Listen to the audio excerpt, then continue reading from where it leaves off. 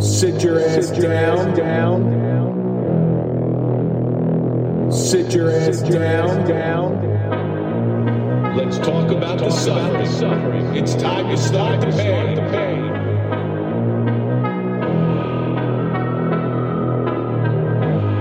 Sit your ass down.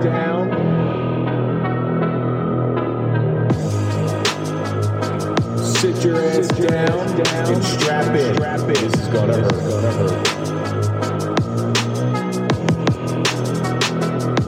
This is gonna hurt.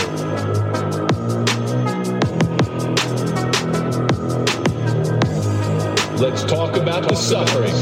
It's time to start the pain. This is gonna hurt. It's time for the Suffering Podcast. We put a mask on and play a part, making people believe that we're something that we're not.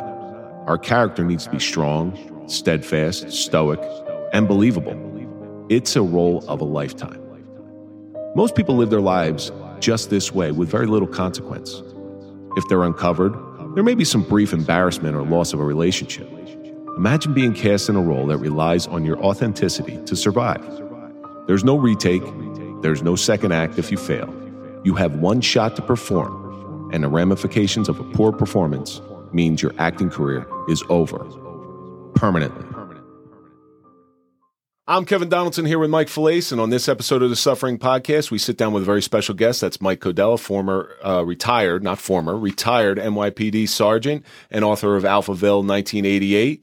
Mike has done some Oscar-worthy performances that he never got recognition for the Academy. Mike, thank you so much for coming in today.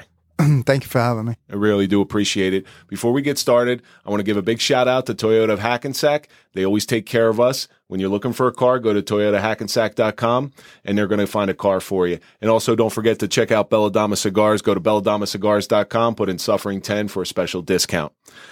Mike, you've traveled all this way to sit here with, you try to get out of the police department, you come and sit down with two other cops. You're quiet, unassuming guy. Thank you very much. No problem. Thank you. Thank you. How long did it take you to get here? Just a little bit over an hour. From Staten Island? From Staten Island, yeah. Once you retired, didn't you get out of the city? Not yet. Yeah, listen, once you're the city's in your blood, you're going to stay there. Yeah. It's like my father's from Jersey City, and he will never leave. I don't know. I don't get it. It's too many people. Now, Staten Island's not like really New York City, though. You know, I mean, it's a borough of it, but it's not, It's not Manhattan. You're not Manhattan. Yeah. Right. So before we get into anything, we always take a question from our guests, or from our audience. This week's social media question comes from Charlie, and it says, how has law enforcement taken a toll on your family? I don't even know if you're married, you have kids. Tell us a little bit about that. Yeah, I'm married. 31 years. I'm so sorry. Yeah. I'm so sorry. See, I was going to say God bless you, but and not one fight ever. Yeah, that's what they say. Who's the mentally ill one in the relationship if there's not one fight? And forget about writing books about Alphaville. Write a book about that. Yeah, really. So how did it ever take a toll? Did you ever bring it home with you? Well, my wife's a retired cop. Really? So that's good. She vested out at 15 years. Mm-hmm. We had the 3 kids, and after 15 years, she vested out. Oh, really? That's good. Yeah. So she sort of understood what you're doing and what you're getting into. Yeah. She was. She worked in some really tough places on patrol in uniform, and then she retired out of the driving academy. See, it's got to be tough because if you go home with a problem and you're feeling down, she'll say, like, suck it up, you punk. Yeah. You've been there, done that. Just suck it up. But she also knows, she probably could identify when you were really hurting. And that's a place that Mike and I, is our home life didn't have that because they weren't cops. They didn't understand. Right. They didn't understand that we're trying to shield them from the horrors that we see. But, at the same time, we're hurting. We're human beings. Right. Was it like that? I'm interested to find out, being married to another cop. Was there any type of understanding? So I did a lot of undercover work, and it's obviously, like you guys know, it's different from patrol. A world of a difference. It's a world of a difference, yeah. And she actually understood it and she knew when to give me space and when, when there was something going on and we needed to address it. Well, that's what I was going to say. You come home with that look on your face. Your wife knows that look, so she was just like, I'm going to leave him alone right now. You went undercover at the mental institution. Look at you. Undercover at the massage parlor one time, too. Mike, what do you think? How did your law enforcement career affect your family? I know it affected them on a daily basis. Just the look, that my wife and kids would give me when I got home. And ultimately, it's not the only reason, but it pretty much cost me my marriage. And that seems because she didn't really understand. That seems to be the way of the world with a lot of officers. Well, divorce rate in law enforcement is just like through the roof. Yeah, I think it's as high as, at one point it got as high as about 70%. And the average divorce rate's 50, right? Something like that. Yep. So it does take a toll on you because, we try to shield our spouses and our kids from what we see, but I'm not so sure that's really the right answer. But see, like I said, my thing was I was a cop in a town that I lived in. So my kids were young back then, and they knew, when shit was going down, right? And they'd be nervous all the time. My kids still pay the price for it, and my wife definitely does pay the price for it. But my kids, they know when Dad's in a mood, and I still get in my moods. I'm 9 years gone, and I still get in my moods. They know to just leave me alone, let me go sit. I don't want them growing up with that same thing because they're too young. My kids are too young to really understand. Right. They know I was in a shooting. They know I was in a shooting, but they don't know really the details about it. After my shooting, the one way it affected I think it affected me more than my son. My son had pointed a toy gun at me, and I lost it.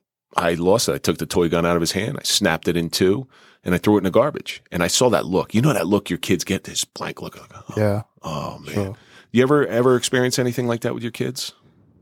You got to remember, I'm retired 2003, so I'm out a long time. So they were young while I was active, while I was working.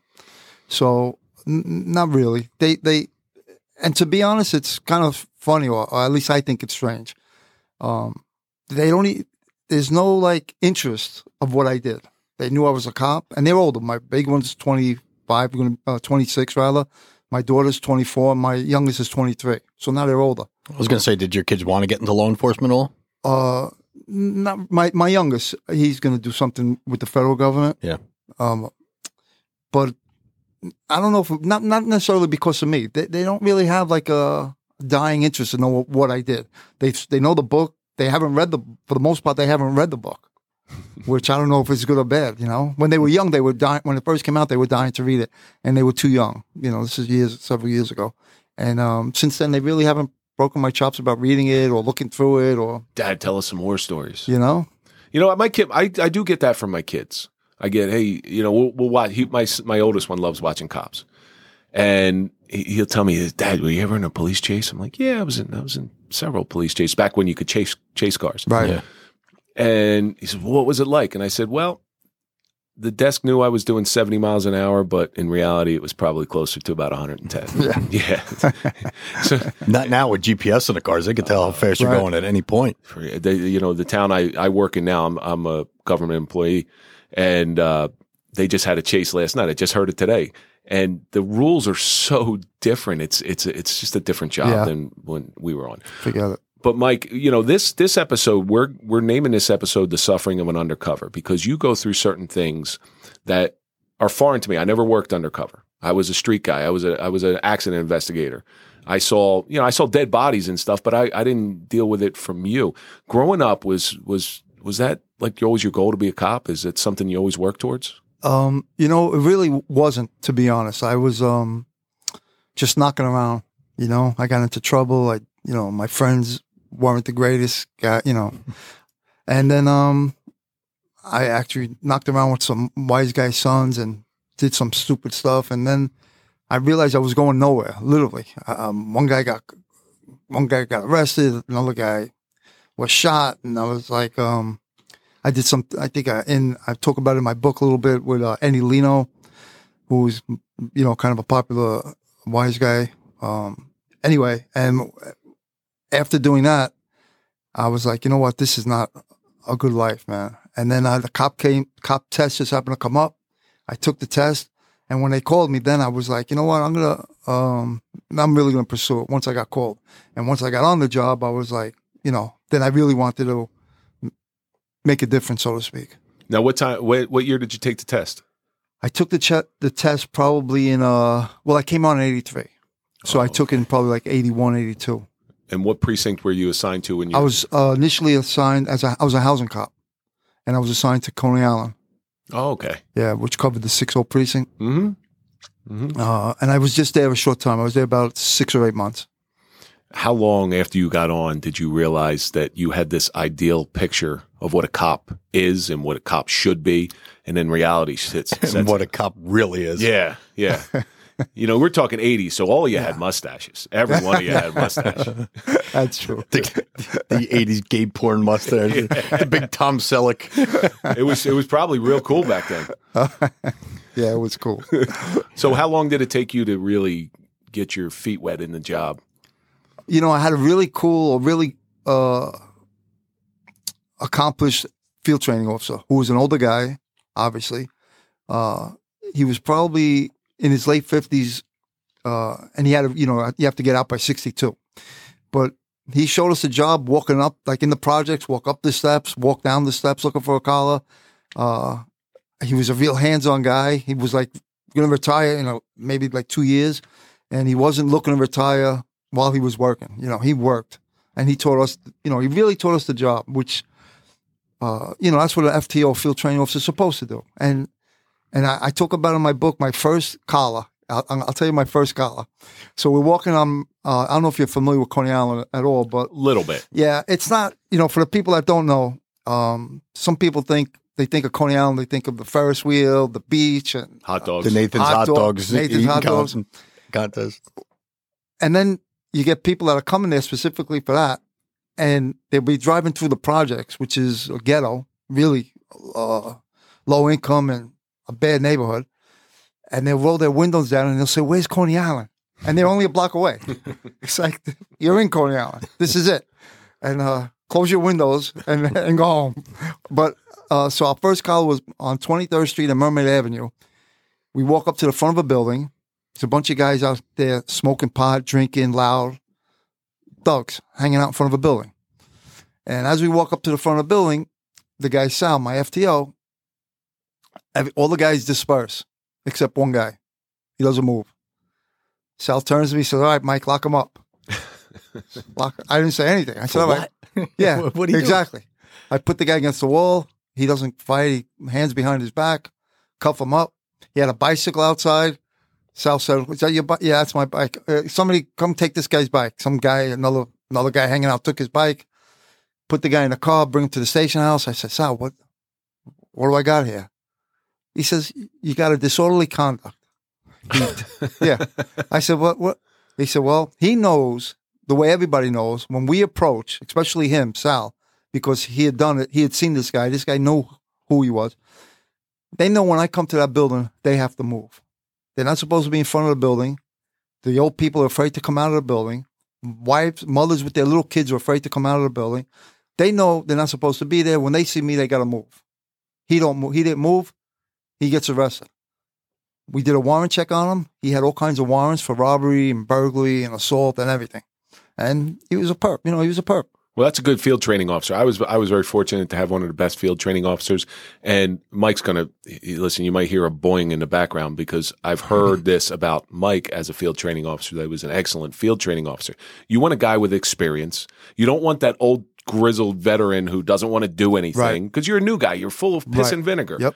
So you got some field training officers that show the guys where to sleep on midnights. Yeah. Bring your pillow like and do this stuff. Take your shoes off. Right. Hey kid, we don't lock anybody up after 10 o'clock here. Right. I remember one older guy, I pulled a car over. I think it was like 2 a.m. and there was some drizzle, but the guy was drunk. And the guy, he was a sergeant, pulls up next to me. He goes, "You just let everybody in the surrounding town know that you're a rookie." That's exactly what he said to me. But my field training officer used to come on midnights with me and say this to me. He's like, "Hey," and I'm still good friends with him to this day. He's like, "Hey, how you feel?" I said, "I feel pretty good." He goes, "You want to work or you want to relax?" Right. I said, I really want to work. I didn't take this job to go sleep. I took it to work. Right. Okay, let's go find something. And he was good, just like your field training officer, where he was able to make something. You know, you're not just looking for disorderly conduct. You're looking for that stuff. And I liked how he protected the neighborhood because, contrary to popular belief, not everybody in the projects is a bad guy. Right, absolutely. Yeah, there's some hardworking people in there. I mean, one of the people I really learned from, believe it or not, was Me? No. Yeah, I learned what not to do. My chief of police, I mean, my department was only 50 men. So my chief of police was on the road 24 hours a day. Mm. Made a motor vehicle stop at like 2 o'clock in the morning. And he comes and backs me up in a motor vehicle stop. I'm like, what the hell is he doing? And he wasn't there to like look over your shoulder, you know, like, hey, what do you got? You know, do you think we can get in the glove compartment? Do you think we do this? What do you got? And I mean, I learned like that day, I'm like, that's how I want to be. Yeah, you always want to be proactive and stuff. It sounded like you've had a whole career of being proactive. It sounds, I know you've seen a lot. So do you have anything that stands out as some real suffering that you want to point out to us? That one call that still sticks with you after all these years. You did a 30-year career, so. Yeah, so, well, I'll tell you one that sticks out. Actually, I have a few, but excuse me. We got an hour. So one that was really upsetting, we get a call of difficulty breathing. Anyway, it turns out I'm running not far. I run up the steps. It was I don't know if it came over as a kid difficulty breathing or what it came over as, but I remember running up the steps, so it was probably came over as some kind of child. And sure as hell, I get there. The mother in the projects, of course, is cradling this infant. Oh no! And the baby's DOA for baby's cold. But I still tried, you know, I was really kind of, I don't know if I was that much of a rookie. I had a couple of months on, but I mean, I was a rookie, but I tried to give it mouth to mouth anyway, thinking, you know, you hear stories, mouth to mouth brings them up and it brings them back. And of course it did. So I took the kid, I give him mouth to mouth, I run down the steps, EMS takes the baby from me. And they told me on the scene, basically, EMS, that the baby's gone, you know. But the mother, the apartment was full of junk. She was a dope addict. Who knows how long this baby was dead, or maybe starved, or who knows what the hell the story was. And you know, anytime you deal with a kid, I'm sure you know you guys know, especially when you see a kid like that pretty much had no shot. But you did everything you're supposed to do, which is everything you can. Right. In that situation. It's a horrible situation. Unfortunately, it's stuff that we deal with all the time. But I used to see kids, you know, packed in cars coming out of Newark, going to the mall or whatever, and you know, half of them they're in dirty clothes, snot running down their nose, and you're looking at the kids and like, man, you guys don't even have a chance. Right, it's true. Yeah, it's a shame to think that way. I know, it's true. But you know, I mean, in that situation with the call you were just telling us about, you get that like feeling of failure, don't you? You know, it's like, could I have done? You drive around the rest of the night. Could I have done more? Could I have done this? Should I have done that? Should I have seen the signs of that once before? You know, it's tough. You're always going to second guess yourself, and that's the tough part about law enforcement that nobody sees. Right. You know, they just see the cop driving around in a shiny police car. You know, with his nice uniform on. They don't see the hidden hurt that we have. Right. You know, from going to all those different calls. Sure. I mean, literally, and not to be over dramatic, but you can still feel the baby, what the baby felt like. Yeah. Like I said, it was cold. You know, you think you're going to bring it, you don't think you're going to bring it back to life, but you give it a shot. Right. But if you think about it, it's like that baby was actually like a doll, like a toy. And the mother's cradling it. The mother's junked up. You know, it's the whole thing is a horror. Yeah. You know? There's just there's no upside to that, especially when the baby dies. But do you know what the after effects were? Because you said the mother was not a junkie. Junkie is, I've been recently schooled that it's somebody with an addiction problem. Do you know what the after effects was? Was the mother charged? Well, you know, a thing like that, they have to, the baby has to get autopsy on the baby and see if it could have been a SIDS death. Could have, like I said, who knows what happened? Could have been suffocated. Who knows? So by the time they come back with the results, the detectives will either make a call or not make a call. BC Bureau of Child Welfare obviously gets notified. So no, I don't know. But you know. See, that's the other thing about being like in patrol. We never heard what happened. You know, we never got an outcome of something. You know, it always went to the detectives. Right. They figured out the case. If they solved it, they were the heroes. Right. But as a patrolman, I always checked up on him, especially that one. I'm sure you checked up on it just because of personal interest more than anything else. Not like you could do anything, but it sounds like you had an interesting career, and that's just the beginning. And I know you get further into police work on a level that I'm very interested in. But you had mentioned something earlier.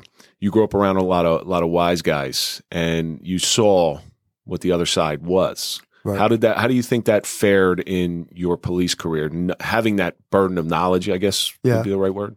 I think it actually, I think it was a big asset, whether it was on patrol or just plain clothes in like an anti-crime unit or as an undercover, because you get to think, what would I do if I was if I was this bad guy or this perp? What would I be thinking? What would I be doing? And a lot of people don't have that perspective. They only have the perspective of being a cop, looking at a perp or a bad guy, as opposed to, I know what I would be thinking if I was him.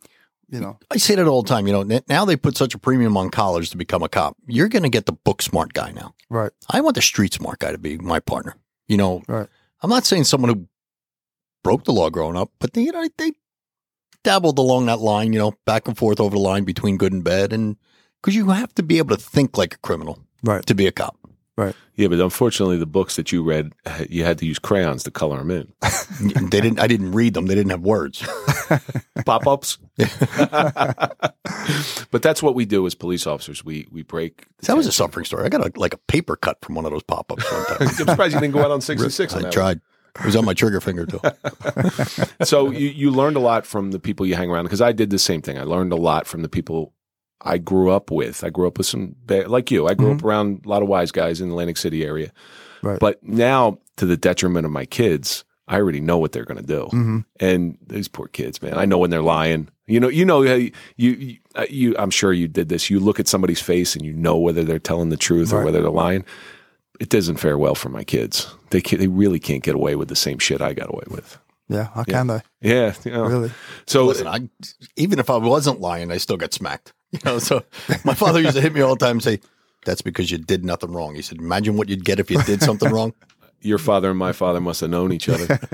But you on the streets as a kid, did you ever see any true violence out of these guys, or did they keep that hidden? You mean from the adults? From the wise guys? No, not really. No, I mean, I dealt with them on a very rare occasion. I knew what they were capable of because I knew who they were. I knew the stories behind them. But no, well, the one incident, I shouldn't say no. We had an incident with Bruno Facciolo. That one I don't know. So he was a Lucchese guy. His brother was a Gambino guy. And they're the guys that brought Tommy DeSimone in Goodfellas to his death. Yeah. One of them. I think the brother, because of their relation, because they were brothers. One was with the Gambinos and one was with the Lucchese's. The Lucchese's actually whacked or killed Tommy DeSimone on behalf of the Gambino family. So they're kind of like a well-known family, the Facciolo brothers. And his niece, Carla, was in Mob Wives. Oh, okay. Yeah. Now I know who it is. Right. Now I know who it is. Right. Yeah. So when we were young, we happened to stop in front of his pizzeria. And we didn't go there often. We didn't hang out there. We were just like 17 years old. And we just happened to stop and knock around in front. And he came out. We knew who Bruno was by name, but we didn't know who he was. We didn't know physically what he looked like. But he was a well-known guy in our neighborhood, and everybody knew Bruno. And my friends' fathers were connected guys, and one of my friends' fathers owned the bar, that Vic Amuso's bar that Vic hung out in. Anyway, Bruno comes out and he tells us to leave, and we don't leave. And he comes out again and tells us to leave, and we're like, "Oh, go! We don't know who he is. Go away, old man." Yeah, exactly. Go back go make your pizzas, right? Go get your shine box. Yeah, and at this point, I just leave. Me and one of the other guys, we're done for the night. We used to play, high school football. We had practice the next day. We were leaving. We left. Well, Bruno comes out again because my friends still don't leave with a baseball bat, and now my friends take the bat from him and do a number on him. Well, of course they do a number on Bruno? Yes. Holy cow! Yeah. Ouch. Yeah, they did a number on him. And like I said, one of these guys' fathers is Vic Amuso's good friend. He owns the bar that Vic's, clubhouse or hangs out in. And another guy's father of these guys. Anyway, the bottom line is Bruno's able to find out everybody that was there and who did him in. Now, we assume that one of these guys, one of us, we have an idea who it is actually, ratted. Because his father was not Vic's guy, not that family. The other guy's father was a connected guy. He must have went to them and said, look, we'll give you everybody that was there if you don't hurt my son, basically. And that's what happened. And all my friends, one of them got shot, another one got a plate put in his head. The other guy was in a hospital for months, and the other one just took off. He took off for a long time. He didn't come back for quite a few months. Holy cow. And if I was there, if I wasn't lucky enough to walk away, my name, I'm sure, obviously would have been one of the ones that was given to him. Talk about a different career trajectory. Yeah. Yeah. You might not have been capable of taking the exam. Exactly. Yep. So you let's fast forward again. You get on the job. You seem to have really loved the job. Mm-hmm. Obviously, you love the job because nobody stays 30 years in a job they don't like. And at what point did you find out that this is more than just a job? It's a lifestyle at that point, not a. When I was, I had a friend of mine in my academy class. I was really good friends with his brother, and this particular kid was in my academy class, and his father was an emergency service cop. And every once in a while, he would drive us to the academy, which is right in the same building, basically, as emergency service, the police academy. And every once in a while, he'd take a shortcut down Alphabet City. Mm-hmm. So instead of taking the FDR Drive to 23rd Street, he would take the FDR Drive to Houston Street, get off there, and take when there's traffic on the highway, he'd take the streets. And this one particular day, or whenever he would take us, there was lines of people. And I couldn't fathom what they were doing. I'm like, what are they doing? What's going on here? And he saw they're waiting to cop dope. Yeah, waiting to cop dope. I'm like, a line, an orderly line, waiting to cop dope. I'm like, where's the police? Respectful junkies, you can't cut that line. Yeah, it's amazing. And I don't mean like a line of 3 or 4 people. I mean a line of like 20, 30 people, like if they were going to a concert. And he was like, well, the NYPD was not really allowed to make narcotics collars since the NAP Commission, because they felt wherever there's drugs, there's money. So they kept and the city in general didn't mind the heroin being contained in this area, because the junkies went there, the dealers went there, and it wasn't all over. Basically, it was contained in Alphabet City, like the heroin capital of the world, they used to call it. So he said, so basically they let them function, it's a functioning, the city lets them function, basically. And I couldn't get over it. And every time we'd go down there, I just was amazed at how it worked. Well, I went to Coney Island initially for 6 months, 7 months, and then I put my papers in because I wanted to go down there. And I really wanted to do a number on them, see what I can do down there, Well, that was the heroin that was probably coming in from Bumpy Johnson? No, it was Johnson was, I think, earlier. This was Chinese heroin. Oh, it was, okay. Yeah, from China White, usually. But did you ever make a dent, or it was just? Yeah, no, we did, man. We took in uniform. I hooked up with a guy from my neighborhood. I didn't know him. I knew him from the police academy. And when you just jive with somebody, they just connect. Like, bro, we thought the same, and he was a knockaround guy, and so we worked together in uniform. We made a lot of drug collars. They put us in a plainclothes unit. It was a federally funded. It was called Operation 8, and there was 4 cops and a sergeant. And 2 of the cops we were replacing were making detectives, so we took their spot. And it was just the 8 projects in the Alphabet City, the worst projects in Alphabet City. That's why they called it Operation 8. And overtime was paid from the federal government, and our checks from the federal government, the car, everything was federally funded. And we really got to know these drug dealers couldn't put a brand of heroin out on the street without us knowing whose brand it was, how long it's been out, who's dealing for. We had so many informants trying to ingratiate themselves with us, because they'd say, if I tell you who's dealing over there, would you let me open up today over here? and we would. You know, yeah. I mean, it was, you know, I'm Cost of doing business. you know, I talk about it in my book. Wasn't the ends justify the means? That's the bottom line. You know, it was Well, it's either you get no heroin off the street or you get as much as you can. Some of it's got to slip through the cracks. Right. It's all, you know, I mean, makes sense. you know, I mean, obviously it wasn't legal what we were doing. First of all, you can't pay informants out of your pocket, which we did normally. You got to register them. None of these guys would want to be registered. Who wants it? They don't want their prints. The old taken. registered CI, the confidential informant. Yeah. Once they sign their name to paper, now they're a rat. Right, But if they're telling you on the sly, right. And they were afraid to get caught, you know, having their picture taken, their ID taken. They didn't want that. And really what they wanted to do was make money, you know, and we did. We either paid them cash, we paid them with other people's dope. We did those things that we knew we weren't doing, but we did it for the greater picture. good. Yeah, so to absolutely. speak. You know, there's a term I recently heard is don't trip over a dime to pick up a penny. And that sounds like something that you didn't do. I mean, you got the bigger picture out, not reaching for that small little amount. Right. But now you saw a lot of money. Right. You had to see a lot of money if there's that much drugs where you're located. Did it ever cross? I'm not saying I know you didn't. I know you didn't. Did you? The temptation has got to be crazy. You know, it's really funny because I was young. I mean, I came on a job when I was 20, just turning 21. Making $26,000 a year, probably. Yeah, like but that. I didn't need money, to be honest. You know, I really, first I lived at home for a while, then I had a little bullshit apartment. Wasn't like I needed money. You know, I was happy with my salary. It never crossed and you know, it wasn't like I wasn't going to, you got to remember, we worked the same area for so many years, in uniform and then in plain clothes. When I was in plain clothes on there, it wasn't like I was undercover. We were like an anti-crime, so everybody knew us.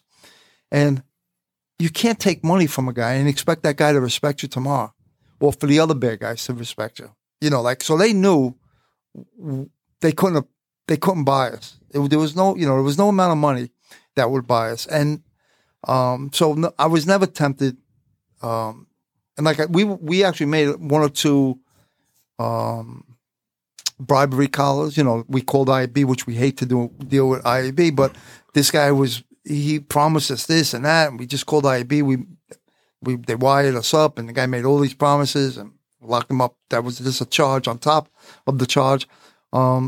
So to answer your question, I was really never, and again, maybe because I didn't need the money, but and honestly, I don't want to lower myself to where these guys own me.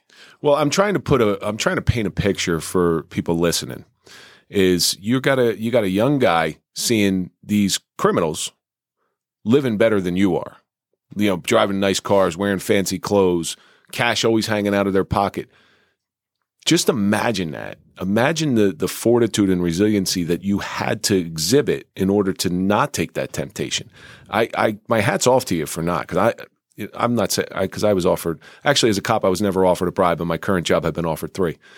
But surprised you were offered a job as a cop. Jesus God. You know, my mother's listening to this shit. No, my mother doesn't listen to us. My mother doesn't listen to us. So that plain clothes detail, was that an easy segue into undercover work? How were you approached in order to do that? Well, what happened was, like I said, we knew everyone down in Alphabet City, literally everyone. And the DEA was doing a case. They did a case, and a couple of their main targets walked. They had to release them. The U.S. attorney wouldn't prosecute them. So one of the DEA agents we had done stuff for, he'd give us a picture. He'd say, there was this guy, little Hector, and he was looking for this kid, Hector.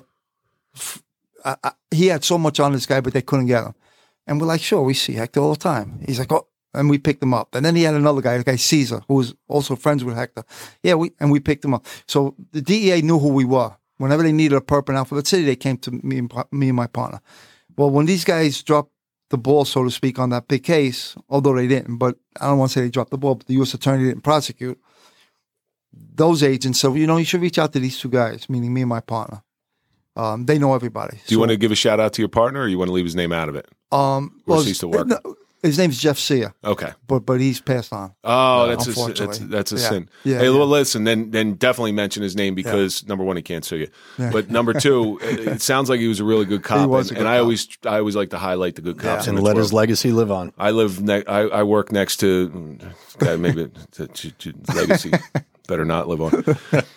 So Yeah, he Jeff, was a great cop, actually. It sounds like he did Yeah. right by everybody. Yeah, we had a good time. Yeah. A lot of fun. It was actually, going to work was like a privilege. You don't really. consider it work. Yeah, no. It was, Just going out to hang with. Now, Exactly. I'm sure you built up a relationship with Jeff outside the job also. Yeah. Yeah. So you're like I mean, best we would friends. actually get called from these guys in the middle of the night. And we'd run out and do stuff in the middle of the night, off duty on our own. I mean, it was really crazy. That's a really rare occurrence nowadays. You want me to come out? Everybody's just got their hand out. Yeah. Their hand is out first before anything. And they're making 5 times the amount of money Yeah. you started out at. Well, we really had I hate to pat myself on the back, but we really had a vested interest in cleaning the neighborhood up, really.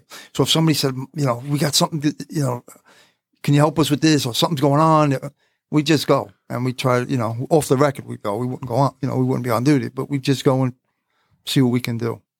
But that's how the DEA found us, through the other agents. They gave us a bunch of pictures. We knew everybody. So they sucked us into the DEA. They literally called the chief. The chief said, he was happy about the whole thing. He's like, yeah, take them if they could. And we ended up doing a really big case with the DEA. So would you go like on loan to the DEA or they just? Yeah. The regular division, not even a task force group, a regular group 34. We won loan to them. We did this case. We took 40 Alphabet City dealers down and main guys. Not the street level guys. Right. Did you ever do any jobs with Jerry Spezial? When we were on a wiretap at the same time. They were actually in the same room. Him and Carrick. Bernie Carrick. They were in the same room with us at the time we were doing a one wire. Yeah, because they're both friendly with us. So I was always wondering that you've had this storied career of undercover work, and I know they did a lot of stuff. I know they wrote the book on cell phone wiretaps, which was probably is that at the same time now?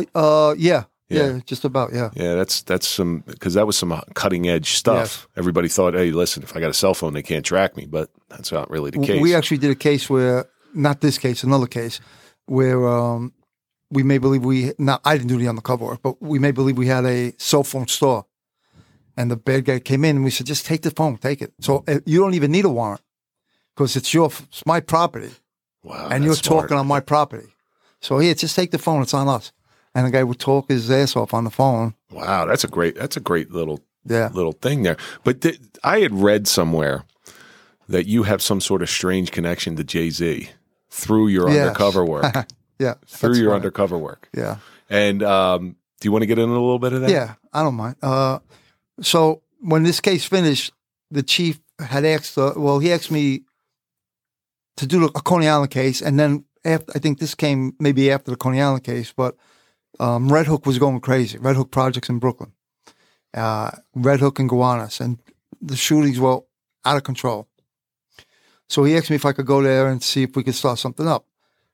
So I couldn't go with surveillance because bad enough they see one white guy. If they see 10 white guys in 10 different cars, I would have never got anything accomplished. So what I used to do is I used to wear soft clothes, a T-shirt, a tank top.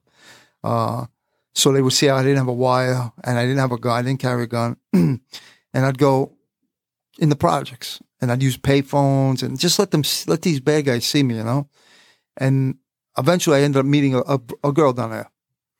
And actually what happened was first I met one group of guys on my own. They were fixing a car and I came over and started talking to them about the car. And I ended up buying into them. But they weren't the main guys that were doing these shootings.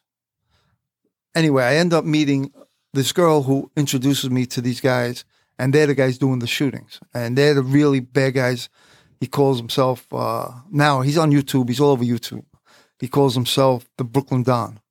And he was one of the main targets that the detectives were looking at for years, for doing a lot of shootings and killings.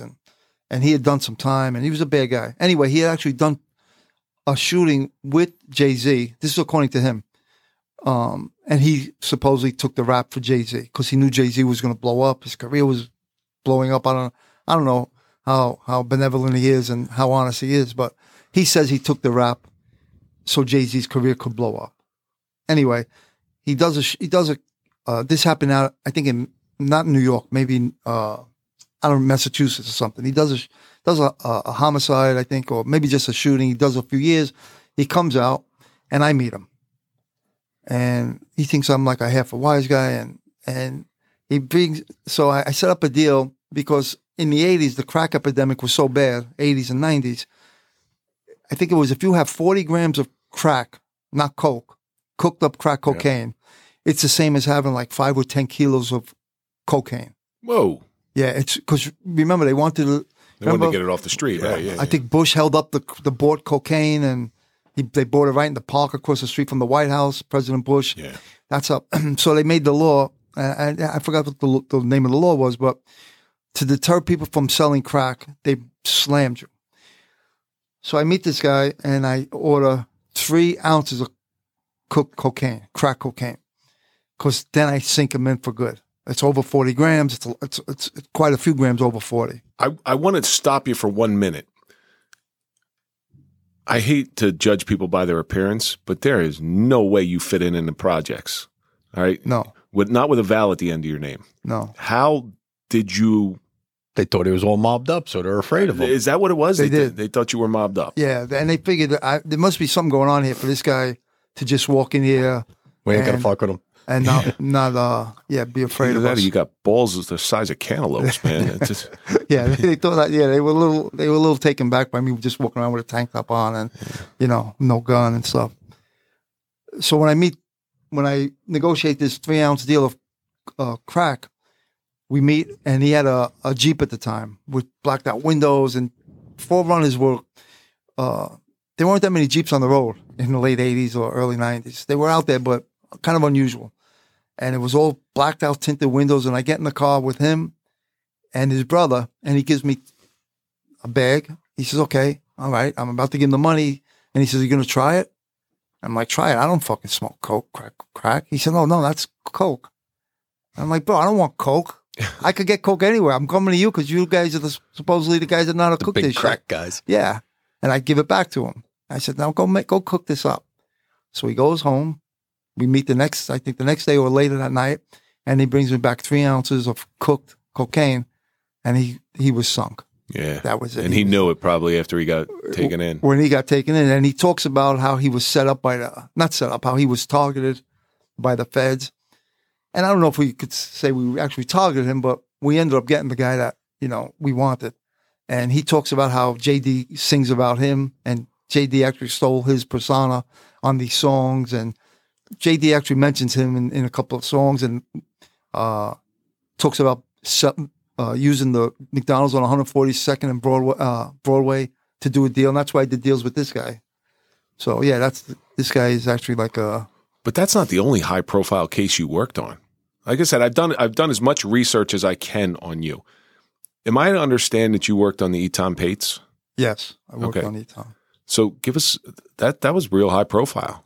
You didn't get much more high-profile than that in New York, right? Yeah. And so it's still out there now. Just give us a little background on the Eton Pates case. Yeah. So Eton Pates was a little boy that was in 1979. He was going to go to school for the first time by himself. The mother was going to let him walk to the school bus by himself. He was Hasidic, right? Was he Hasidic or was he? I don't know if I don't think they're Hasidic. They're just religious Jews. And the mother was watching the little boy out the window, and she literally, according to all accounts, turned her head for a minute. When she turned her head back, the kid was gone, and he never was seen again. And he was actually the first milk carton kid, right? Exactly. Yeah, he's the first milk carton kid. I don't know how I right. didn't remember that, but that's what I do remember. You should have been on a milk carton. You're on a sour milk carton. But that right there, you worked on? There was that one guy who copped to it, right? Right. So it went up until just a few years ago, unsolved, basically. And of course, I didn't work on it in 1979. I was a kid. But I do remember being on the buses and seeing the missing person, Eton Pace. Reagan made May 25th National Missing Child Day because of the kid. But anyway, it went unsolved, and then they eventually arrest a guy named Hernandez. I don't remember his I was going to say it was Gutierrez or Hernandez. The last name. Yeah. And the first trial was a mistrial, and then they retried him and they convicted him. Did they find the body? Didn't he fess up though when he still had a mistrial? Well, he's got a lot. That's the thing. So they charged this guy who has a history of mental disorder, mental disease. His family says that he's, obviously he's not all there, and he hasn't been there for his whole life, basically. And after all these years, he came forward saying he's the one who took the kid and killed him in the basement of a bodega, right, not far from where he was missing. And the bottom line is, who knows if he was actually telling the truth. Yeah. Now, I had nothing to do with the Hernandez part of it, with that guy. My investigation's completely different, and I'm not saying my investigation is correct or incorrect, and I don't know if Hernandez did it or if... I know there's a lot of controversy whether he did it or not. Right. Did they find the body? They dug up a basement. They dug up they never found the body. They never found the body. What a sin. So your way into that was from a different angle. Right. Right. Completely different. And it was through cults? Yeah. So for a short time I was in the missing person unit, NYPD. And I get a call from an inmate from Attica. And I kind of remember him asking for me by name, but I may be wrong because it was a long time ago. But for some reason, I thought the inmate asked for me, but I may be wrong. But in any event, I get on the phone with this guy, and he tells me that he has information regarding Eton Pates, but he screws up the name. He doesn't say Eton. I forgot how he says the name, but he screws up the first name, and he butchers the last name a little bit, which kind of led me to think that maybe there is something to this guy. Because if he was going to call me up with a bullshit story, it would be correct. He would have his ducks in a row. I mean, that's what I thought anyway. So I kind of perked my ears up a little bit. And he tells me he's got information regarding the kid that he's been holding in for quite a few years. He's due for parole, and he wants to get out. And that's why he wants to talk. So I obviously make the trip up to Attica to talk to this guy. Want me to go into it? Absolutely. Okay. Absolutely. Because I know it ties into another big case. Yeah, it does. They kind of tie in. So we go up to Attica, and he's a big, he's like a 350, 400-pound guy. He's a biker, vice president of a biker gang called the Rat Pack, which is a legitimate, I've looked into it then. I've looked into it even after I retired. I even looked into it more because I ran into somebody that knew the Rat Pack. And it was a legitimate 1% bike gang under, I think, the Hells Angels, but maybe not. Maybe the Pagans, Mongols. But anyway, they're under another big club. Anyway, he's in Attica for sodomizing his infant daughter. Holy cow. And I think he had another kid that he was in for, and the wife was involved also. The wife flipped on him. But even though it's kind of, the whole thing is kind of so coincidental because I even knew the guy who locked him up before I was a cop. And the guy who locked him up was in the police academy at the time. And he was told, again, it's a real coincidence, but I know this guy, I haven't spoken to him in years, but apparently the biker's babysitter told this friend of mine that this guy's having sex with his daughter. The friend of mine actually rode a bike and was a tough guy. He's in the police academy. Of course, they don't know that. And he starts to hang around with them. And he actually catches in the act the guy. So he locks him up and he locks another biker up who was in the apartment or in the house. There's a special place in hell for these people. There really is. But it ties into what he tells me is, so now when I go up to see him, of course, I know what he's in the joint for. He tells me that him and his biker gang were contracted to do security for this satanic cult up in Westchester and Yonkers. And they would go up there wearing their colors, and they'd keep the cops away if the cops were to intervene, and they would keep any pain in the ass civilians away if they were going to try to get into these parties. And he secures the places so frequently that they get to know him. The higher ups in this, it's actually satanic rituals going on in these houses, these mansions. They get to know him by him being there so frequently that he becomes involved. They let him in, and they let the president of the biker club in, and they let I think one other guy in. And there's drugs and sex, and I've always said that the satanic shit is just a backdrop for the sex and drugs. You know what I mean? It's a front. It's like a front just to get, gullible people involved and all that stuff. But anyway, he's there one day, and according to him, there's a makeshift altar. They call out the kid, and it's this kid. And they measure him with a rope, and as they're going to sacrifice him, he leaves because he doesn't want to see it. But perps always do that anyway. They take themselves out of the actual crime scene, right? But he says that that's what really happened to the kid, and they sacrifice him. And but that also ties into the next case, right? Which is Son of Sam, right? And is that the same cult? Yes. So according to this guy, it's the Son of Sam. And when Berkowitz was originally arrested, he said that Berkowitz killed on behalf of his neighbor's dog. Yeah, his dog. Right. He recanted that a few years later. Sam was the dog, wasn't it? Sam was the neighbor. Was the neighbor? The son of Sam was the dog. Well, I know he's still talking about this portion of his life as it's all part of a satanic cult. He's been pushing that narrative for a long time. Well, when he started to talk about it, they actually got him in jail and they cut his face. They just missed his jugular by, a quarter of an inch. And he hasn't talked in years. And he's born again and all that stuff. But he refuses to talk one way or the other. And his reasoning is he still has family who's alive. And the way they got him, they could get his family. That's according to him. And again, but yes, this is the same cult that he was involved with. And according to the inmate whose nickname is Tiny, his real name is John Lentini. He had actually seen Berkowitz in passing. I always wondered about that because here's a guy who looks like a loner. He's got the Andy Kaufman haircut.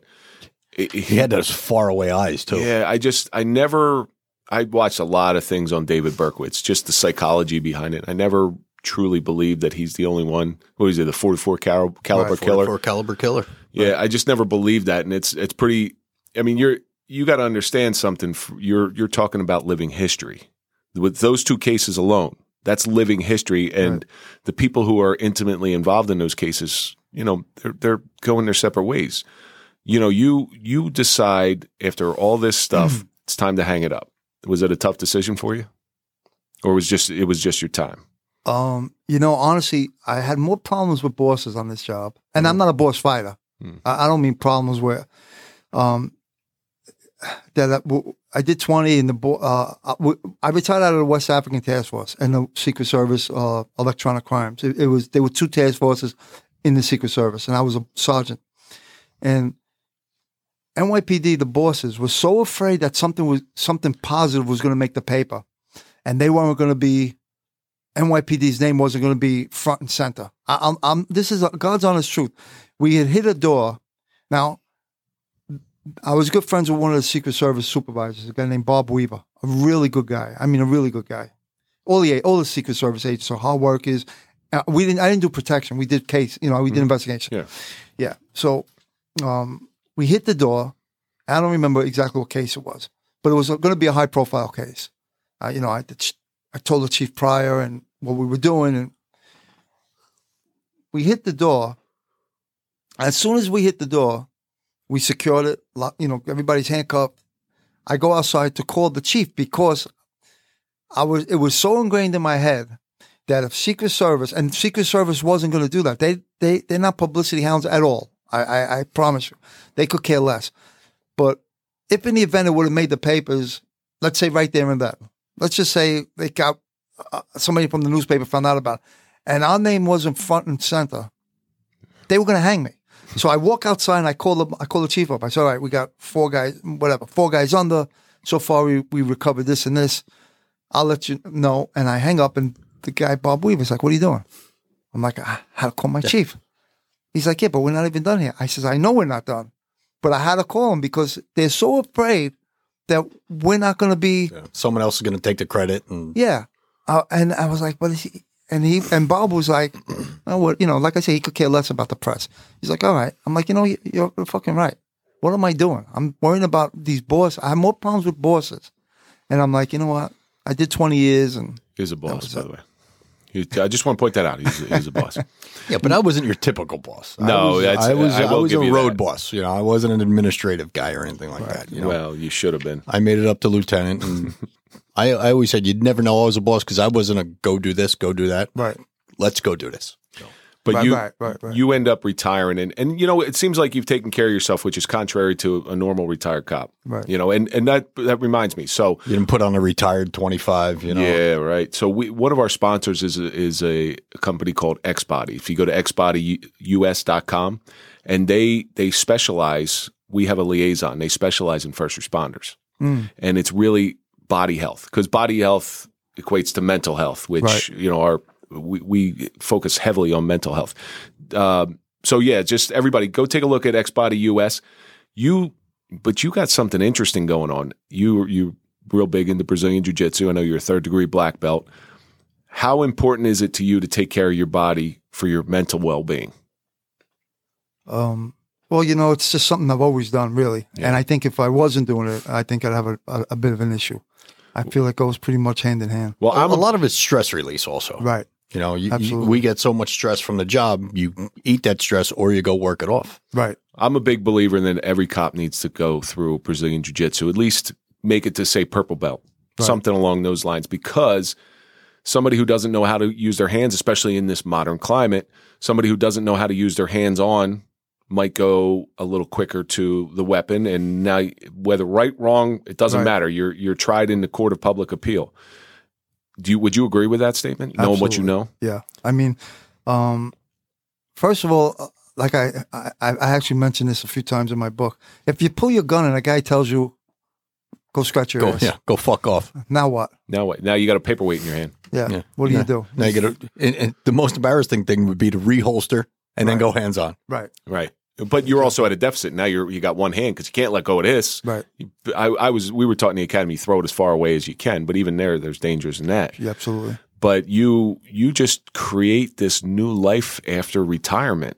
Right. And where you got the Codella Academy, which is Brazilian Jiu-Jitsu. You write Alphaville 1988. And I know you've been in a couple movies as well. Right. So where can our audience find you? Let's talk about some of the stuff that you're doing now. Okay. I have a YouTube page. YouTube channel rather. It's Mike Codella Up Against the Wall, and I talk. I basically go over a lot of stories like I just did with you, and stories as a cop and things that are in my book. Mm-hmm. Because as much as people like listening this day and age to gangster stories, they like hearing these really good behind the scene cop stories because feel good cop stories. Yeah, everybody's behind the scenes, not the stuff that really hit the paper. How it got to the paper. Right. And, how much, how did you go about reinventing yourself? That's a good question. He comes up with one every once in a while. Blind squirrel finds a nut. He loves me, Mike. Don't worry about it. He loves me. We're going to go spoon afterwards. So we're good. Again. I was training my whole life, really, my whole career. And then it was just kind of like a natural progression. When I first got out, I did a little PR work, and it really wasn't for me, I wasn't into following cheating husbands or cheating wives or none of that stuff. So I just the TV show Cheaters. Yeah, right. Guy running behind you with a camera. Right. That's why you and your wife never fought. You just put her in a Kimura, and that's it. Argument over. Right. Chokehold. Chokehold. That's right. That's right. Well, we've spoken on the phone, and you actually know my instructor, George Enzo Gracie in Denville. Right. Yeah. Oh, that's right. Yeah. He's a dangerous guy. And, yes. He's just this little unassuming guy. I'll put you in a pretzel. Yeah, I know him a long time. Yeah, he's a good dude. Now, where's your academies on Staten Island? Staten Island. Nice. Yeah. And that seems to be thriving.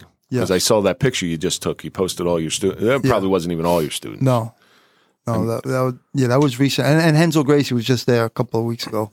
So you should have brought Henzo with you. I know. I try to take him. Get him in here. I'll tell him he assaulted me. Go take him down. Put him in a pretzel. He's like one of the guys that could just take me down one finger, you know? I wouldn't even. Listen, I've seen what these guys can do. 150-pound guy. I'm 230 pounds. They lock me up and just make me scream. But they're the most calm guys in the world. They're the most calm guys in the world because they're unassuming. They know they can just put you in a pretzel and stuff like that. They look at guys like us and just go, right. So what's next for you? Well, actually, they're trying to production company in Hollywood is trying to get my book own the right to the book, and they're trying to get it produced into a docuseries. I was going to ask that if you got approached by any Hollywood execs. Yeah, well, it was actually bought, optioned, I want to say 3 times. De Niro, initially, when it first came out, De Niro and Spike Lee and Showtime bought it. And they held it for about 2 years, and they never did anything with it. And then Brad Furman, he did The Lincoln Lawyer, and he did a bunch of other stuff. Yeah, I know he is. Yeah, Brad Furman optioned it. They owned it for about 3 years, and they couldn't get it done either. And now this production company in L.A.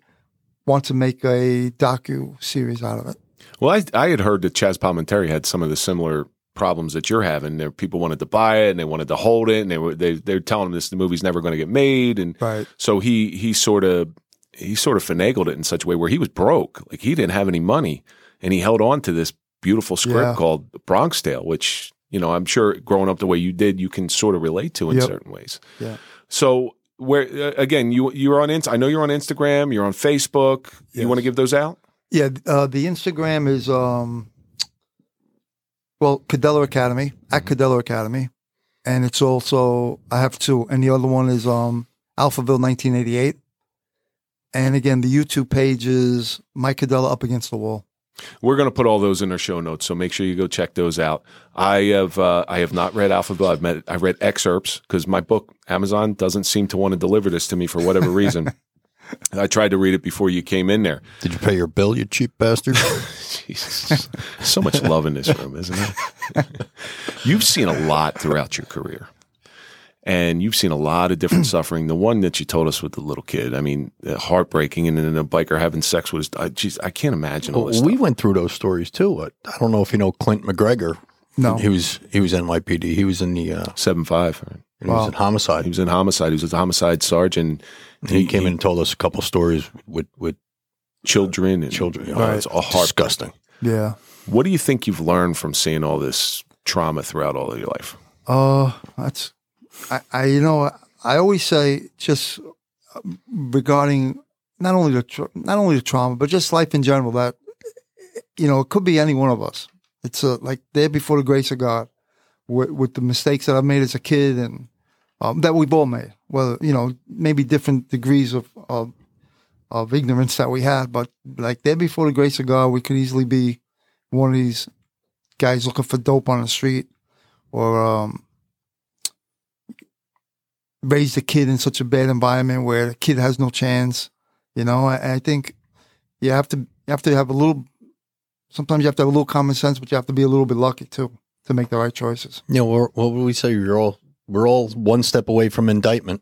Right. You take one wrong step, you're getting indicted for something. Right.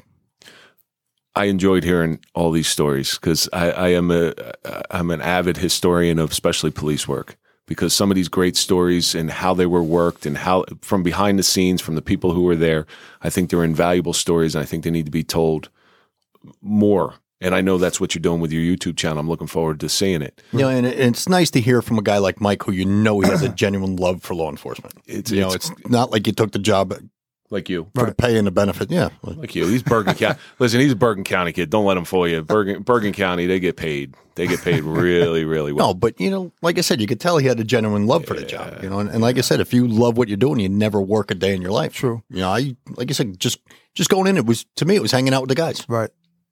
And that's what you miss about it, probably. Right. You miss the clowns, not the circus. Yeah, Exactly. That's right. Mike, thank you so much for coming in today. This you're has welcome. been very, very, not you, not you. I tried to give you the wrong address and you keep showing up here. You're like a lost penny. You always turn up. But I really do appreciate you coming in here and talking to us. And this has been very special for us, especially coming from our background.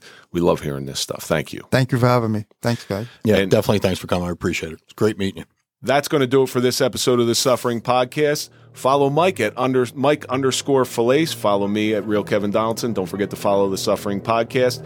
Go to thesufferingpodcast.com. Check out our challenge coins. They go to a worthy cause. They go to denteddevelopmentproject.com, which helps first responders and their families repair dents caused by suffering.